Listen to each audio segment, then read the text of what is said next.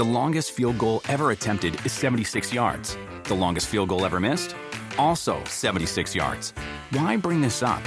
Because knowing your limits matters, both when you're kicking a field goal and when you gamble. Betting more than you're comfortable with is like trying a 70-yard field goal. It probably won't go well. So set a limit when you gamble and stick to it. Want more helpful tips like this? Go to keepitfunohio.com for games, quizzes, and lots of ways to keep your gambling from getting out of hand. I spent a lot of time going through scenarios and preparation as far as what could happen going up or down. Going up this year without having a second-round pick, I don't know if that's really realistic. Yeah, I don't think we'll have to anyways. But going back, certainly, I mean, it's an option every year. Certainly be an option this year. Process of having a heightened urgency per position. It seems like, a year ago, we really, chopped up the running backs in a similar way. And so what we have right now, there's not a ton of holes as we see it, needs. And so that gives you the flexibility to go up when you really like a player. And so it's something we haven't hesitated to do in the past. And I think it's going to be different. It's going to be a little boring on day one. We're not used to that. We're used to having some action, and we'll see. That might happen again. But otherwise, we'll kind of sit through and continue to work so that when we get to our pick, whatever that is, we're ready to make it the best move for the 49ers.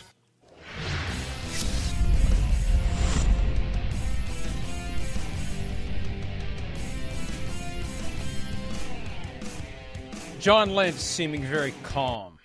Serenity now for the San Francisco 49ers, even though there are storms brewing for that franchise. We'll be talking about that over the course of the next hour. It's serenity now for me because we have a minor technical difficulty. Mike Golick will be joining me momentarily. Until then, you get to hear from me, but not for long, because we need to hear more from John Lynch. He discussed the most important topic pressing upon the nerves and the anxieties of the San Francisco 49ers in his pre-draft press conference today. Here is the 49ers general manager regarding the possibility of a certain receiver named Deebo Samuel being traded at some point in the future. I can't ever imagine, wanting to move on from Deebo. You put yourself through the exercises of, you, even though we don't have a first-round pick, you have to be thorough in this process and prepare for everything. And so you go through and do that. He's just too good of a player. I can't imagine. That's kind of closer to zero intention than zero chance. We heard zero chance about Kyler Murray last week, zero intention about others. Can't imagine. We don't have a first-round pick. Mike Golick, I don't know how much of that you heard, but I think the door is cracked a little bit for somebody to make the 49ers an offer they can't or won't refuse. Well, I mean, at some point, you got to make a business decision, right? I mean, if a guy doesn't want to be there, and we're seeing more and more players who are high-level players with a little more power and able to maybe kind of direct where their future is going to be. So you have choices. At some point, is he going to draw a line in the sand that says, I'm not showing up, to where, then a whole nother set of things go in motion?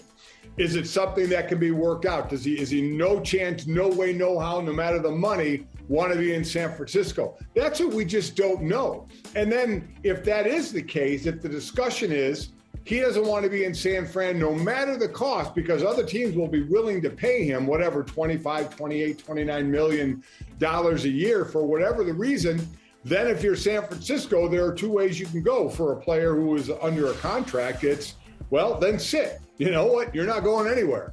And if you decide you don't want to play, then enjoy the couch and enjoy not getting paid and enjoy not getting a year counting toward, your years, for your contract.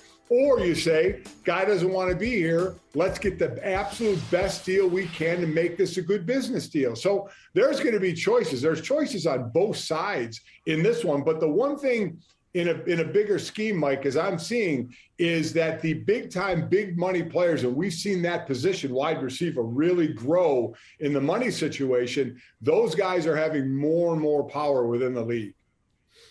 And this is such a strange situation. And again, I think of the various Mondays that we get together and do this, how much the NFL world changes from one Monday to the next. We knew that Deebo Samuel was trying to get a contract and he had gotten death threats and racist comments on social media, but it was Wednesday when this notion that he wants to be traded fell out of the sky. We know he wants to be traded. We still don't know why, and the why is so important here because there are some things the 49ers can fix.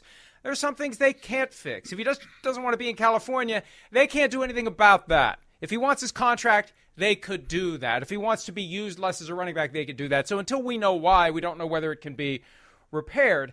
And you said something, Mike, that dawned on me earlier today during PFT Live, and I wrote about it today at the website.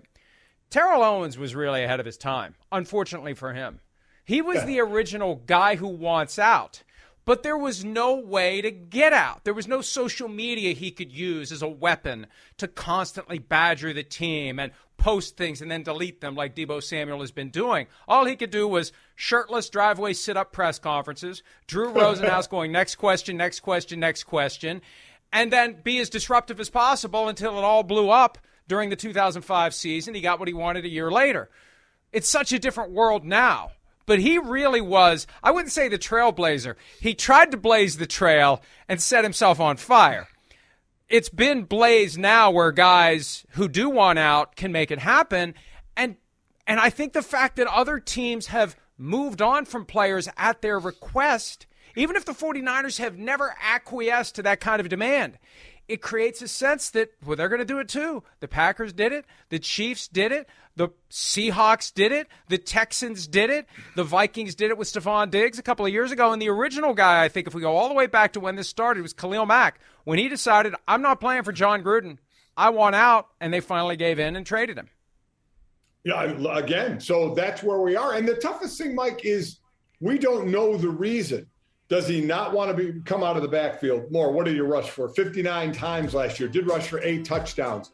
So if you take him just as a receiver, well, he had a good year last year, right? 77 receptions for over 1,400 yards and 8 touchdowns and a lot of yards per catch. So if he just wants to be a receiver, his agent can say, listen, his numbers, especially the yardage, are right up there. So obviously not with, a Cooper Kupp of the world as far as the amount of catches, but the yardage is up there. So pay him like one of the top guys, but he just wants to be a receiver. So and again, if that's what you want, you have to make sure the team you go to is willing to just do that. Because what he and Cordell Patterson have done, Cordell with Atlanta, man, they are really kind of bringing that role along of running the ball, being the running threat, and not just on jet sweeps, and also catching the ball as well. Now, what does that do? It gives you more touches. It could possibly shorten your career, but it's giving you added value as well. So I'm sure in Deebo and his agent's mind, they're like, well, we want to give up more. If this, in fact, is one of the reasons. We want to give up more running, but we still think our value is that of one of the top wide receivers in the league. And that's what they're going to swing for. And if they can get it, great. And if the team is, you're worth what a team is willing to pay you, and to the team that you're leaving, what they're willing to trade for you. So let's see. To me, there's just too many the variables we don't know yet. As far as why he wants to go, is money the issue? Can they pay him more and that'll satisfy him? Can they say you won't carry the ball X amount of times? Will that satisfy him? And do you want to do that because he's such a dangerous weapon? It is amazing that it's come to this. I've said that over and over again. Whatever happened, the 49ers either did something or didn't do something, said something or didn't say something that helped harden his resolve. Because even if it is, I don't want to live in California, okay, I'll make an exception because I really love playing for the 49ers. I really love being part of this organization. I can go back and forth. Aaron Donald doesn't love living in California. He's a Pittsburgh guy. He'd prefer to be closer to Pittsburgh. But they take care of him. He deals with it. If the 49ers were properly taking care of Deebo Samuel, he would deal with it too. And I can't help but wonder, Mike, at some level, whether or not the 49ers simply believe they will get themselves another lottery ticket, scratch it off, and get a Deebo Samuel. Because they could delude themselves into thinking, we made Deebo Samuel. He didn't make our offense. There are plenty of other guys we can plug into our offense who could become Deebo Samuel. That's a hell of a risk. to take, because I think there are qualities that Deebo has that you just don't pluck a guy out of the draft and say he's going to become Deebo Samuel. But I do think what we are going to see, Mike, is more and more players being used this way. And I don't just mean in the NFL. I think in college as well. It'll be this new hybrid position that, they'll try and make a position to get paid, like we had talked about before when Jimmy Graham's like, no, I'm a wide receiver. I'm not a tight end, when to try and do that. So I think that's what's going to happen is more teams, because these are great athletes. These are great athletes who, if they're not touching the ball after taking jet sweeps or taking handoffs or catching screens or going deep, now they become a great threat. So you have to game plan and account for them, which could open up something else. So I don't think, what Deebo is doing and Patterson was doing, we're all like, wow. I think you're going to start to see more and more players want to do this, and more teams want to do this with some players, because A, for the player, it adds value for them, and B, for the offense, it gives you a multiple threat that the defense has to account for. Yeah, can we put that last graphic back up? I just noticed something. I'm not saying that I disapprove of it, but I have noticed something. We got some snarky captions on these graphics. I'm not writing these. Deebo, don't get mad at me. Is this it? That's pretty good. But look at his numbers. I remember, Mike, it was in Super Bowl 54 against the Chiefs, where it was like, damn, Deebo Samuel was good. Like, where was he hiding all year? And then in 2020, he was one of the many 49ers who was injured for most of the season. It was only last year that he had that great campaign. So, yeah, the 49ers may not be convinced yet if he's looking at $28 million a year, whatever the case may be. They may not be ready to make that investment. They got themselves a hell of a predicament. They've got $25 million in cap space tied up in Jimmy Garoppolo. More on him in a second. Nick Bosa is going to want to have a big contract. He's got more sustained success than Deebo Samuel. But Deebo emerged, and they allowed this to happen. They relied upon him. They leaned on him. They put the ball in his hands in crunch situations, and he came through. There's a price to pay for that, and there's a risk to take if you say, we'll find another guy who can do this. Tough spot for the 49ers to be in, Mike. Yeah, we throw up that graphic. What did you want to see 1,100 receiving yards, 1,200, then 1,400? Sure, you'd love to see that, but the world we live in? What have you done for me lately? And all he's got to do is slap down that last year's statistics right on the table and say, that's what I did. I'm 26 years old. There's more of that where it came from. And in my 3 years, that wasn't the first year. And then I fell off the next 2 years. This was the last year. And I had my best year and one of the best years in the league. So pay me now like you're paying all the other wide receivers. That's where we are. The 49ers are currently less than $1 million under the salary cap, which makes it difficult to pay Deebo or Nick Bosa the contracts they currently deserve, if Deebo even wants one, and currently he doesn't. One way to create some cap space right now, this minute, rip off the Band-Aid, is to trade or cut quarterback Jimmy Garoppolo, who accounts for more than $25 million.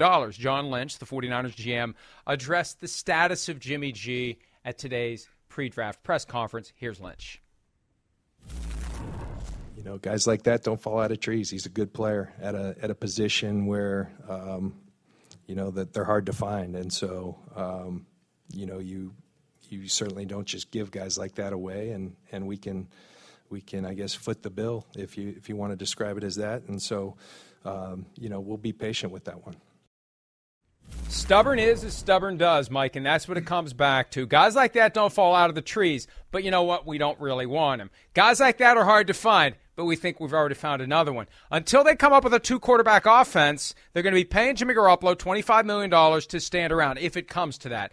I think this is, more than anything else, an effort to wait and wait and wait. And maybe they'll get lucky, and maybe it won't happen until the very end of the preseason, like the Teddy Bridgewater obliterated ACL in late August of 2016, which opened the door for the Eagles to dump Sam Bradford for a first-round pick and a fourth-round pick and start Carson Wentz. Not that it worked out for either team, but it gave the Eagles an opportunity to get real value for a guy that they were prepared to move on from. Now, they were far more convincing in their, we're going forward with Sam Bradford. The problem is nobody believes that the 49ers would play Jimmy Garoppolo, and nobody believes that they want him on the team. So why would a team trade for a guy who's middle of the pack at very best, $25 million, which currently isn't all that much in the grand scheme of things, no contract beyond this year, shoulder surgery on his throwing shoulder. He said last week, I think I'll be ready to go by training camp. That's a fairly important proposition as well if somebody's going to trade for him. I just don't know why the 49ers think there's going to be a market for this guy until someone tears an ACL in August, if that ever even happens. Mike, you have to know they don't think that. That's where they're trying to create a market. When I was doing shows for a couple of decades, I hated doing football shows in this time frame because whether it's a draft or what we just heard, everybody's lying. You can't believe anything. John Lynch is trying to make it sound like, hey, man, we're good. All's good. We can work fiscally. We're fine. It's all good. He wants to give that notion to other teams. Wait a minute. They might keep him? Or maybe we might have to call and trade for him. Knowing full well they don't want to keep him. No. But John Lynch has to give the impression all is right. Don't look behind the curtain. Everything is fine. Don't look under the water where the ducks' feet are going crazy. We want to dump this guy. The Browns want to dump Baker Mayfield. But we're going to tell you all is good. If we got to keep him, hell, you can never have enough good quarterbacks, so we'll just keep him. They're trying to give you the impression all is good, and then they get a phone call, and the phone rings a couple times.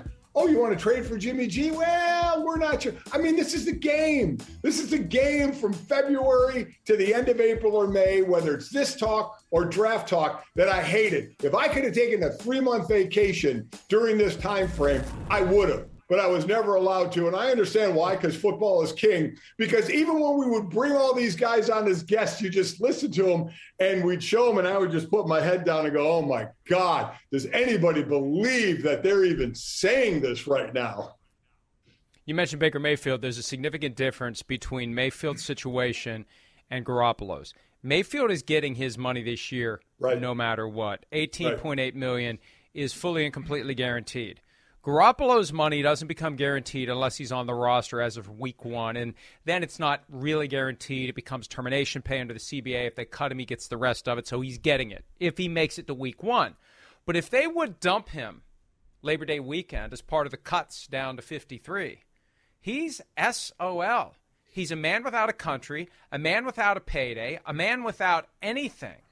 And that's why at some point, Mike, he's got to drop the Jimmy Nice Guy routine. He's got to get the smile off of his face and go be a butthole to the 49ers and say, listen, I want some clarity on my situation here. And, of course, the 49ers was probably saying, well, you know what? You should have negotiated your contract, so the guarantee kicked in before September. But very rarely in the out year of a contract does it have that trigger in there. They're in a position where they can mess with him. But he can push back. And he did media last week, and he kind of pushed back a little bit. He said that the 2021 season with Trey Lance, it was a strange year, and he wouldn't wish that on anybody. That's kind of a sign that he's not on board with the idea of sticking around again and being in that weird posture with the 49ers as they try to groom their next quarterback. But the sooner it's resolved, the better for him. But I don't see it being resolved anytime soon if the 49ers are going to be as stubborn as they seem to be. What did we all say when this deal got signed? Wow, what a team-friendly deal this is. And here is team-friendly deal. Jimmy Garoppolo's feet are squarely planted in sand. There's no stability there at all. The 49ers can control this. So I'm taking it by your sentence that he's got to become this bad guy. It's like, hey, you keep me around here and I'm going to be a bad apple. I'm not going to be a good guy that just sits in line and is a backup. So if you want that, cool. If not, just get rid of me so I can go to another team. Because all he has is an action like that, while what the 49ers have is all basically the cards in their hands, and they can deal this however they want. Yeah, unless they really are thinking about keeping him around and paying him $25 million. And look, there's a thought in league circles, and I don't know if it's accurate, but it gurgles around that Trey Lance isn't ready yet and they need him.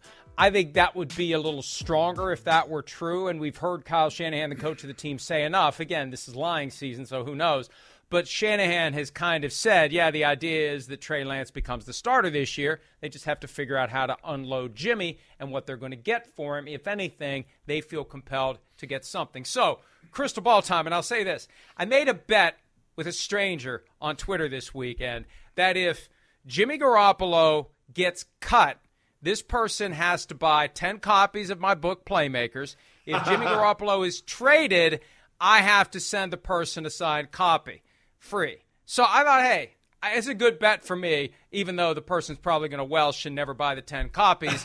But I think he's going to be cut. I think this is lining up for him getting cut at the latest right before the start of the season while the 49ers wait for somebody to have a torn ACL. I mean, the reality is quarterbacks aren't in harm's way, and fewer starters play in the preseason. There aren't opportunities for quarterbacks to suffer a serious injury between now and the start of the games that count. I agree, but it's no skin off their nose to hang on to him all the way until that time to see if somebody does get hurt. It hurts Garoppolo in the fact that he can't be looking for another team right now because he's got to wait. So again, team-friendly deal. We know it's probably a low percentage a quarterback will get hurt and they'll be frantic and trade for him, but there's still that percentage, and there's no skin off our nose at all to let him hang around before that first week.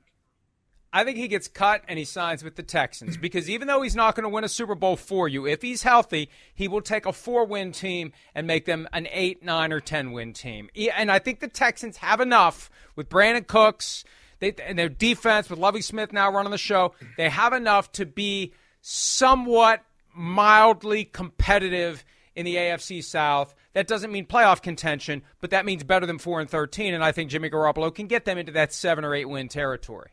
Yeah, listen, there's no doubt he'd want to go somewhere in a team with Simon where he could go in and play. And while Mills, out of nowhere didn't do too bad, for a non-first round quarterback who wasn't expected to play, he went in there and he showed pretty well. So, and right now they say he's the quarterback, but you're right. If Garoppolo goes there, he makes him a better team. And then he tries to kind of restart his career again if he can. And short term, here's the reality. We've got the draft coming up. Teams that are thinking about drafting a quarterback early in the process, if they don't get the guy they want, then maybe they revisit the Garoppolo situation. For now, though, if I'm a team interested in upgrading a quarterback, I'm going all in with the draft, and then I'll take a step back and consider a Baker Mayfield or a Jimmy Garoppolo if I don't get the guy that I want. The Steelers, a team that is widely believed to be looking for a quarterback in the draft. They went a long 20 years between Terry Bradshaw and Ben Roethlisberger. In their first draft post-Roethlisberger, could they take a quarterback in round 1? Here is Coach Mike Tomlin and GM Kevin Colbert at their pre-draft press conference talking about the possibility of taking a quarterback early in the draft. See, anything we did in free agency is not going to preclude us from drafting a player at that position. The quarterback is the most critical position in our sport, and we have to get that right.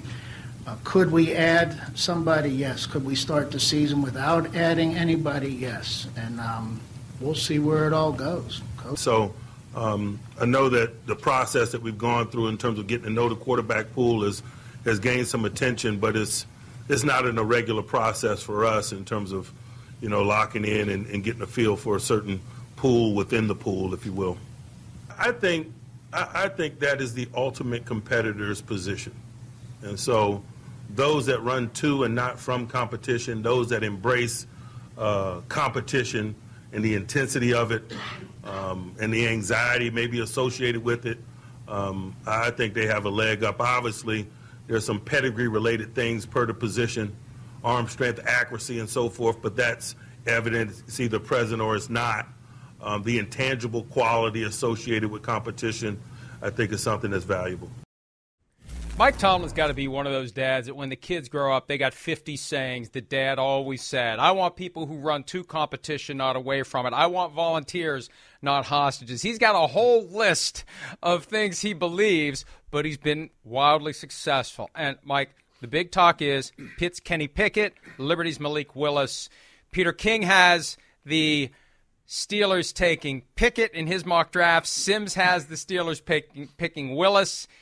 I have a feeling that if they're going to take either guy, they're moving up from 20. They don't want to get leapfrogged. We've seen them move up in round one in the past for guys they really wanted. I think they recognize if we really want one of these guys, we're not going to play this game and hope they fall. We're going to go get him because nobody's ever going to remember what we gave up to get him if we truly believe that this is the guy we want, Mike. So first, my son Mike was in training camp with the Steelers and just loved Mike Tomlin, just kind of the way he spoke and the way he coaches. I love the guy as a coach. Even Mike Tomlin can make saying nothing sound good. Because, you still want to listen to the way he's going to say it right now. And listen, we know where they are. If Mason Rudolph was going to be the guy, they wouldn't have got Mitch Trubisky. Mitch Trubisky is trying to rebound from his career, and his fan base is saying it was Nagy's fault, in Chicago, and then he sat behind Josh Allen. Now he's going to go. But if they're not sold on him, they take that quarterback. And I don't know who they have graded higher. We hear Pickett, we hear Willis. We'll wait and see if they take a quarterback, whoever they take, who they think is higher. But Pickett, we know, had a lot of experience in college against, Power 5. Malik Willis did not. So you think about if they take a Willis, if they like them better, he can sit behind Trubisky, who's going to be the quarterback this year. And he can kind of like Trey Lance behind Garoppolo, and then we'll see. But that's the one thing I don't know. I don't know who they have rated higher, but that's the one thing that we always find with the draft. And a quarterback, that's who you go get if you want to trade up to go get him. But the grade has to be there. If you have 1 point separating them by grade, the two quarterbacks we're talking about, by your team, then you're not going to make a big move for the one if you can get the other. If you have a significant difference or one that you think will fit the system better, then you do. And that's the stuff we just don't know right now. And, when they've drafted a franchise quarterback, when they got Terry Bradshaw, top of the draft, when they got Ben Roethlisberger, he was the last guy after Eli Manning and Phillip Rivers. Right.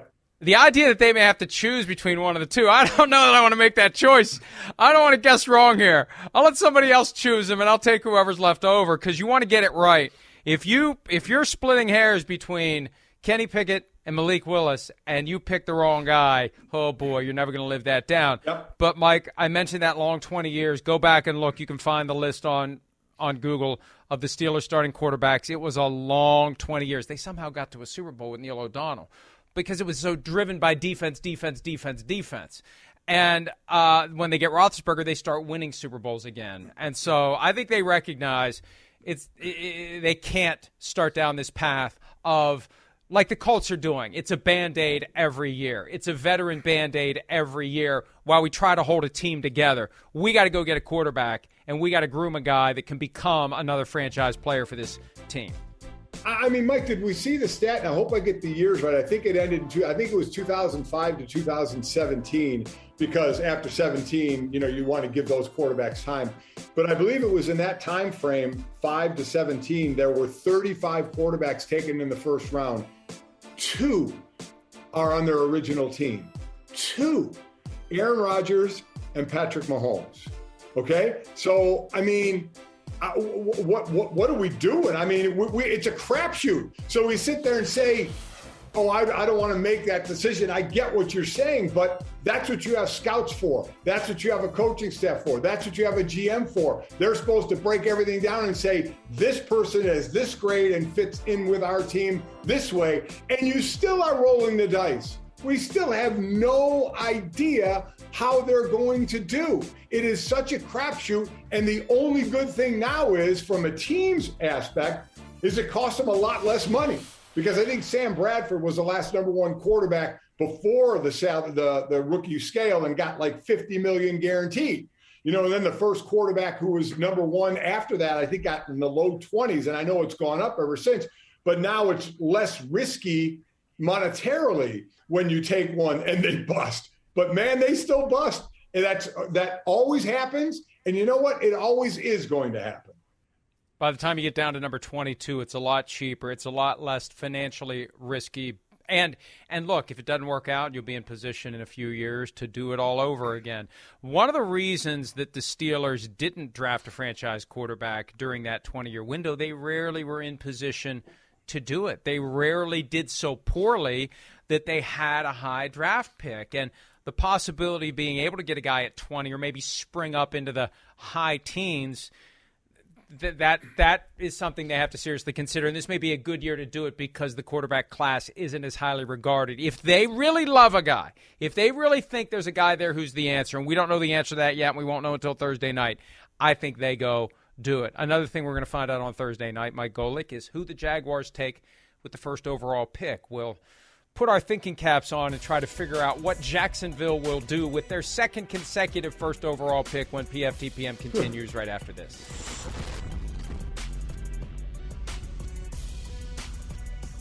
The longest field goal ever attempted is 76 yards. The longest field goal ever missed? Also 76 yards. Why bring this up? Because knowing your limits matters, both when you're kicking a field goal and when you gamble.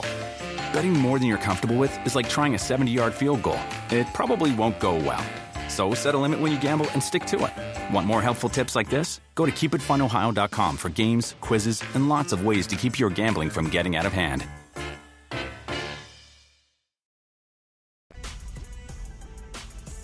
Over the weekend, the betting odds shifted as to the first guy off the board. It had been Aiden Hutchinson, the Michigan defensive end, for weeks. Now it's Travon Walker, the Georgia edge rusher. He is the favorite. At PointsBet, he's minus 155. That means bet 155 to win 100.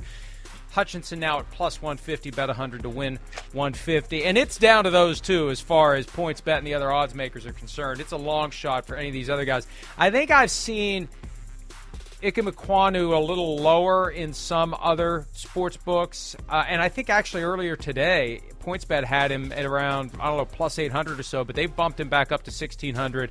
It sure looks like folks are convinced it's going to be Walker or Hutchinson. I've heard some steam about Evan Neal, who's currently 18-1.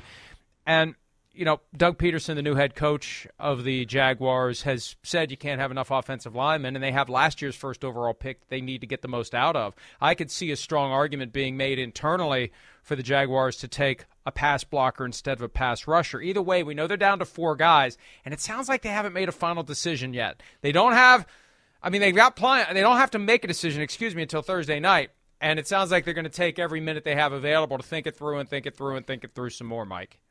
Yeah, I think so. You talk about the tackles. I covered both those guys this past year. And Ikem Ekwonu would get so many pancake blocks. They gave out like bottles of syrup after the games as their awards. And he has, hundreds of them for the pancake blocks. He's the best run blocker of the tackles. But Evan Neal, the dude can play guard. He played right guard, right tackle, left tackle. It's kind of the transition at Alabama. He is unbelievably versatile. But I do think they're going to go on the defensive side of the ball as well, because there is a choice. Do you protect Trevor Lawrence, or do you get some pass rushers and try and help that side of the ball as well? You look at Hutchinson at 6'7", 260. You look at the edge rushers now. They're all taller now. They're 6'4", 6'5", and up. They got their lean. They got the great hips. They got the great one-arm kind of leverage move to keep the offensive tackle off of them, and they can turn a corner well. What I like about Walker, and I did a couple of Georgia games as well, and that's why you can't really go by stats, because that was a defense, and I said that's one of the best college defenses I've seen in a long time. They had stud after stud there, so a lot of times they eat up each other's stats at times. So Walker, if you go by stats, you can that's like fool's gold, because you're not really seeing all that you can see at times.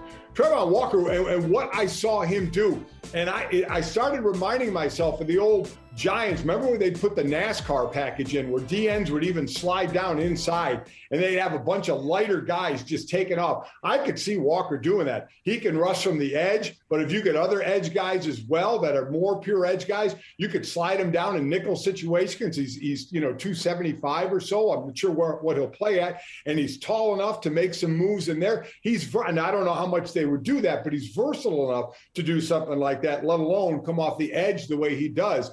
I'm just amazed. I watched him play, and how did you not watch him play? And these are professional scouts, professional coaches, and everybody.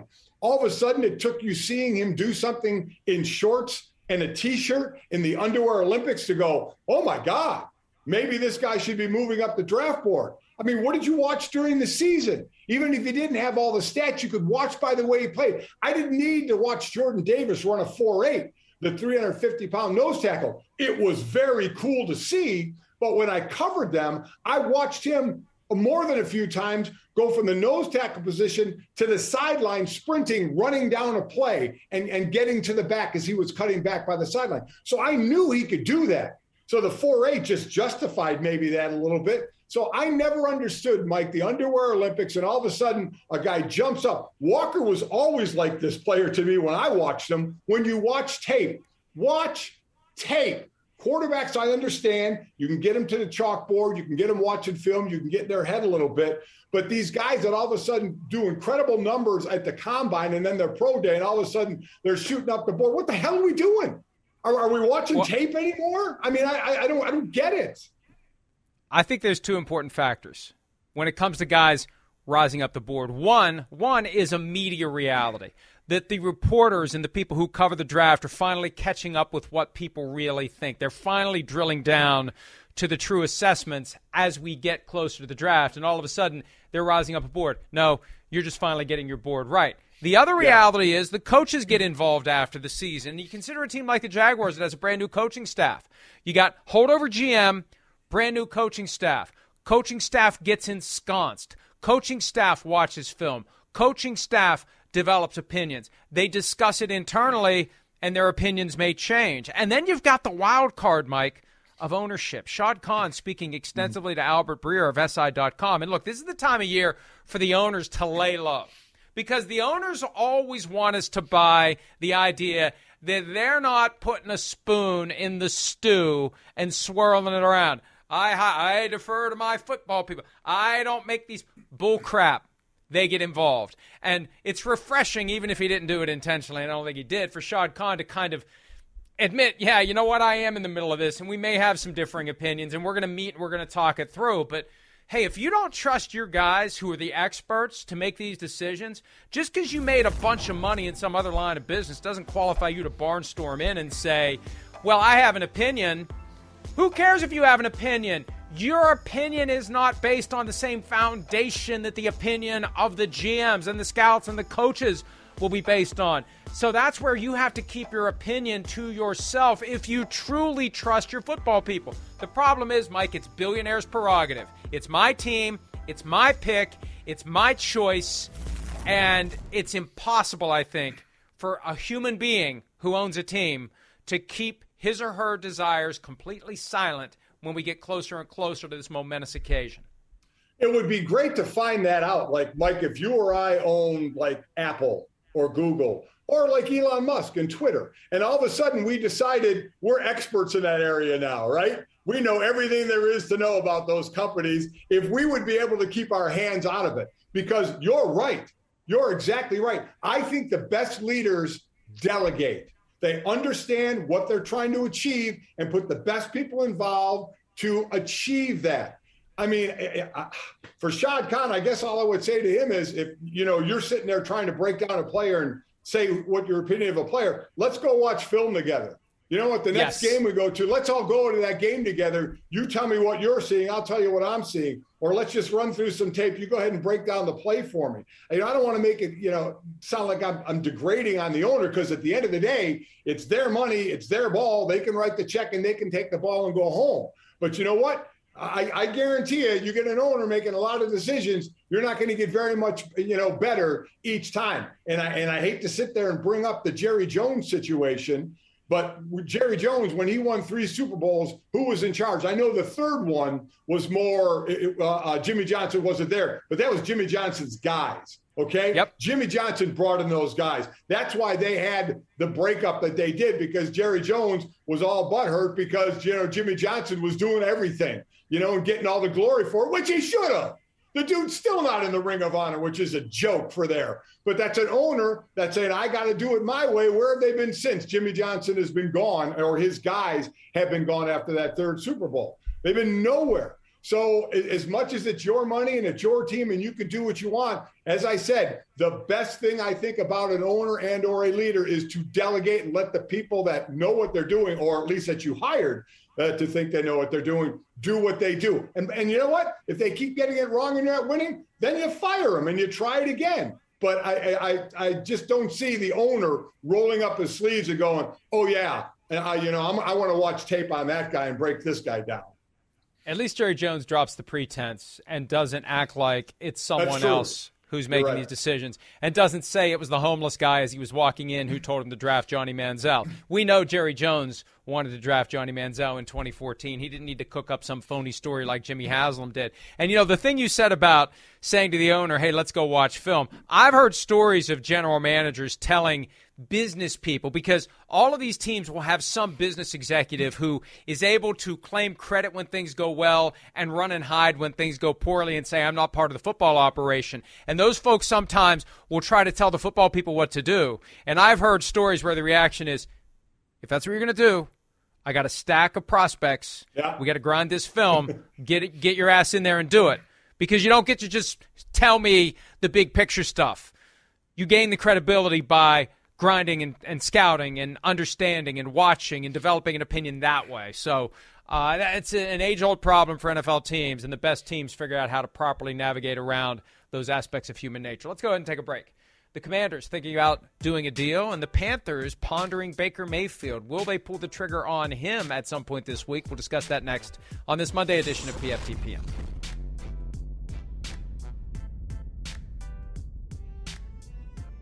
Just there moving both ways and talking to people who are in front of us and who are behind us. So we just keep that dialogue going. It all depends on where you are that morning and where you are on the clock and who's available to you. But we definitely have started making those contacts and reaching out. Martin Mayhew, GM of the Washington Commanders, they sit at number 11. You hear a lot about teams wanting to trade down. In a draft like this, yes, we can trade down and still get a great player. Good luck finding someone to trade up. And we talked earlier, Mike, about the Steelers at number 20. Hey, they want to get themselves in position to get a quarterback. That's what they may have to do. They may have to spring up there, and maybe Washington willing to do it. Now, some would say, why doesn't Washington just take a quarterback? They're all in with the Carson Wentz Reclamation Project 3.0. We'll see if it works, but I've heard nothing and seen nothing to suggest that they're willing to go out and get a rookie. They want to see what Wentz can do. So if you can trade down and you can get some picks and get some more lottery tickets and make your team better, so be it. I'm a firm believer, Mike, the draft is such a crapshoot. The more draft picks you have, the more crap you shoot, the more likely you are that some of it's going to hit a target. No, I completely agree. Listen, we have seen, we were talking in the break, Bill Belichick do great things in the draft, whether it's drafting someone or making trades, and he's got the track record and the rings to say, I know what I'm doing. And it is a crapshoot. I mean, getting draft boards together has to be just an unbelievable process to go through. And then on the day to finally get in there and try and be ready for any scenario that happens. And that's why this is the lying season, because there are so many scenarios out there and no team wants to give away any kind of scenario at all. I still think one of the great moves, did anybody see Andy Reid going up and trading for Patrick Mahomes? I go back to that draft and I don't remember hearing anything about that. And look how that worked out. So, I mean, draft day is a funny thing as far as whether you want to trade up, whether you want to trade down, whether you want to acquire assets, who you want to take. And then, quite honestly, you all just – and we know this, the day after the draft, every team, what did they get? Exactly what they needed. We got exactly the guys that we want. And then 2 years from now, we'll talk about all the guys that didn't turn out so well. Draft PR 101. Keep your mouth shut about who you want. And when it's over, say, we got everyone that we wanted. We got exactly what we wanted. Whether or not they turn out to be any good, yes, time will tell. Time will tell whether or not the Browns can trade Baker Mayfield.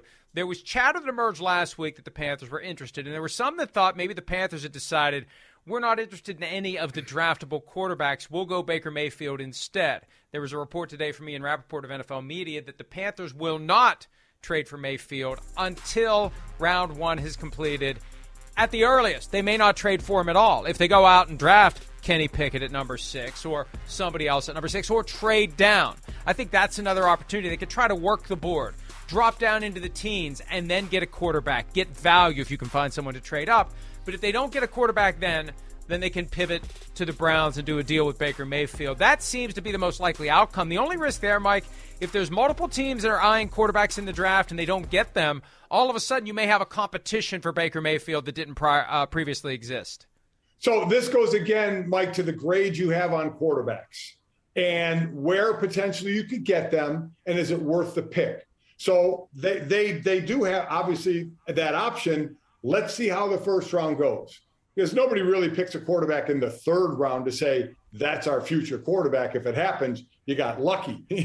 Look at a Dak Prescott. Obviously, Tom Brady is the main one there to look at. But normally that's that first round guy that you're going to put all your eggs in the basket on. So you wait and see what happens. But then you're right. If you don't get him and now you go back and want to trade and you get the trade, it may cost you a little bit more, an extra pick or something, because you waited. And now the Browns know you're a little more desperate, so they're going to up the price. And then, as you said, you're right. What if other teams are involved? And then you got to start, a little bit of a bidding war with your assets as well. But again, this all goes down to, and it's something we will not know, any insider out there, even though I know they get a lot of information. I'm sure no team is telling this insider, well, here's our grades on every single one of the quarterbacks. So we don't know what their grades are. We don't know who they favor or what position. He's only worth it if he's after 15, or he is worth it if it's between 10 and 15. That we don't know. So I don't mind that strategy if they have a quarterback in mind that they're looking to get at the value spot they want to get him. Let's go ahead and take a quick break. We've got mailbag questions related to the 2022 draft. We'll take a look at those when this Monday edition of PFTPM concludes right after this.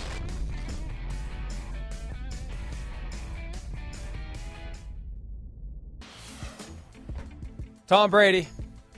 There he is. He had made the request a couple of weeks ago when the news first emerged that Elon Musk may buy Twitter. He wants to have this photo eliminated permanently from all digital recording and preservation devices. And now Tom Brady with the now that Elon Musk has indeed bought Twitter for all the money in the world and then some. Sorry, Tom, that picture is never going away. And people want to know why he went number 199. Look at that picture. That's why he went number 199. He deserved it.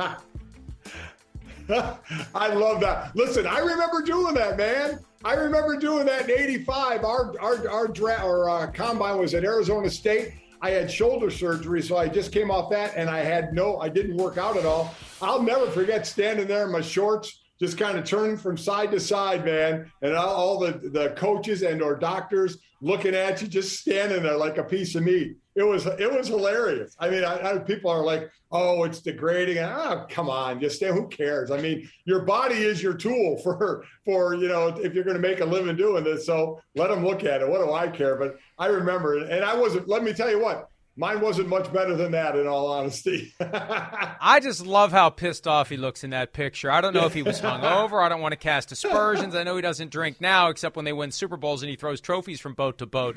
But there's just that look on his face is priceless. All right, some questions from the mailbag. Clint DeHaven, what would be the most shocking thing to happen within the top 10 picks? For example, the Jets trade one of their selections for Debo, or more drastic. Mike, give me an idea, something creative that would make you say, holy crap, in the top 10 on Thursday night. And it shouldn't, but it would this year because of where we kind of see everything lining up. But a team getting antsy, because they always do, and they overexert on a quarterback, somebody trading up and a quarterback going in the top 10. Quarterback shouldn't go in the top 10 this year, but with a quarterback, you never know. So that is something that I wouldn't put it past anybody.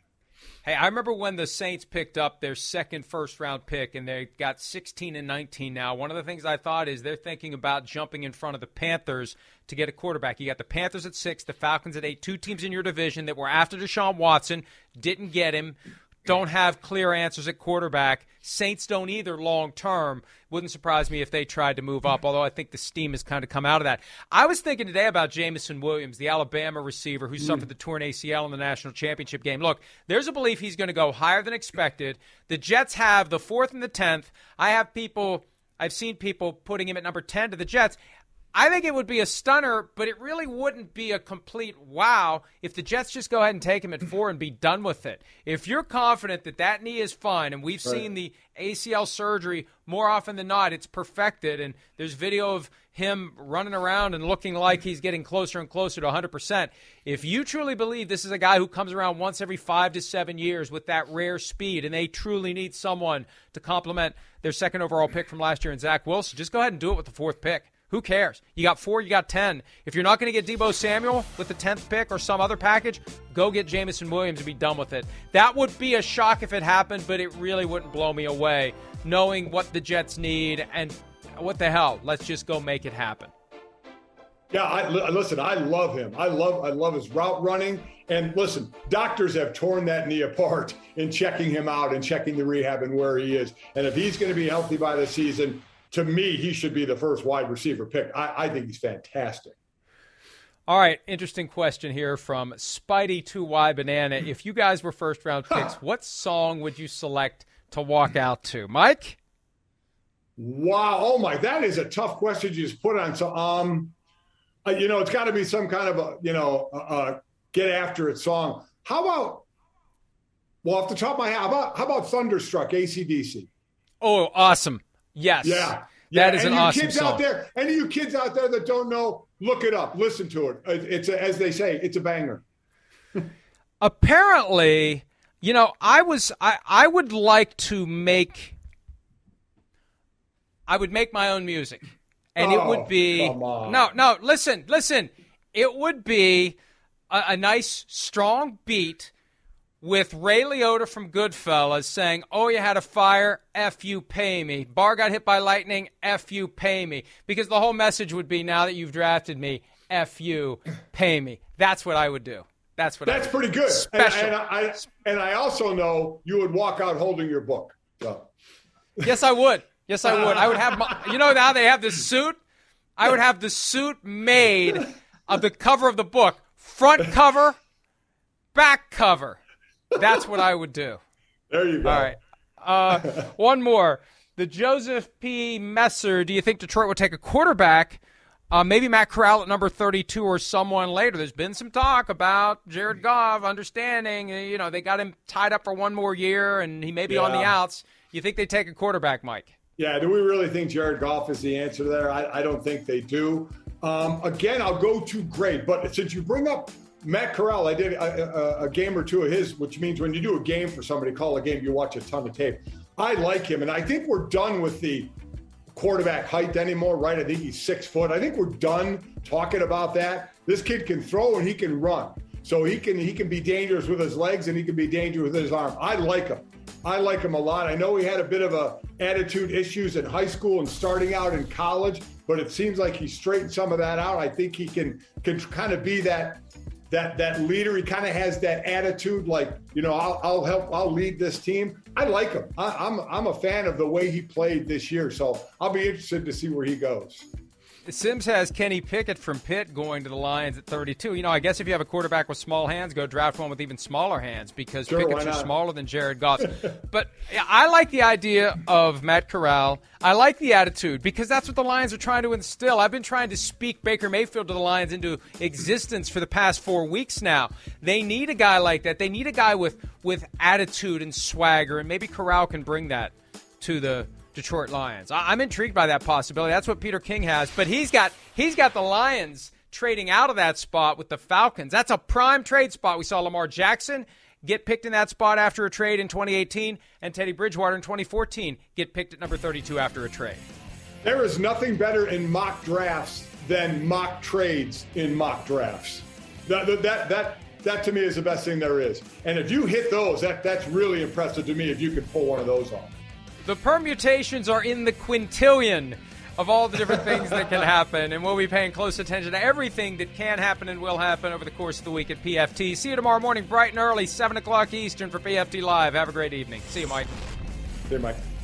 Mom deserves the best, and there's no better place to shop for Mother's Day than Whole Foods Market. They're your destination for unbeatable savings, from premium gifts to show-stopping flowers and irresistible desserts. Start by saving 33% with Prime on all body care and candles. Then get a 15-stem bunch of tulips for just $9.99 each with Prime. Round out Mom's menu with festive rosé, irresistible berry chantilly cake, and more special treats. Come celebrate Mother's Day at Whole Foods Market.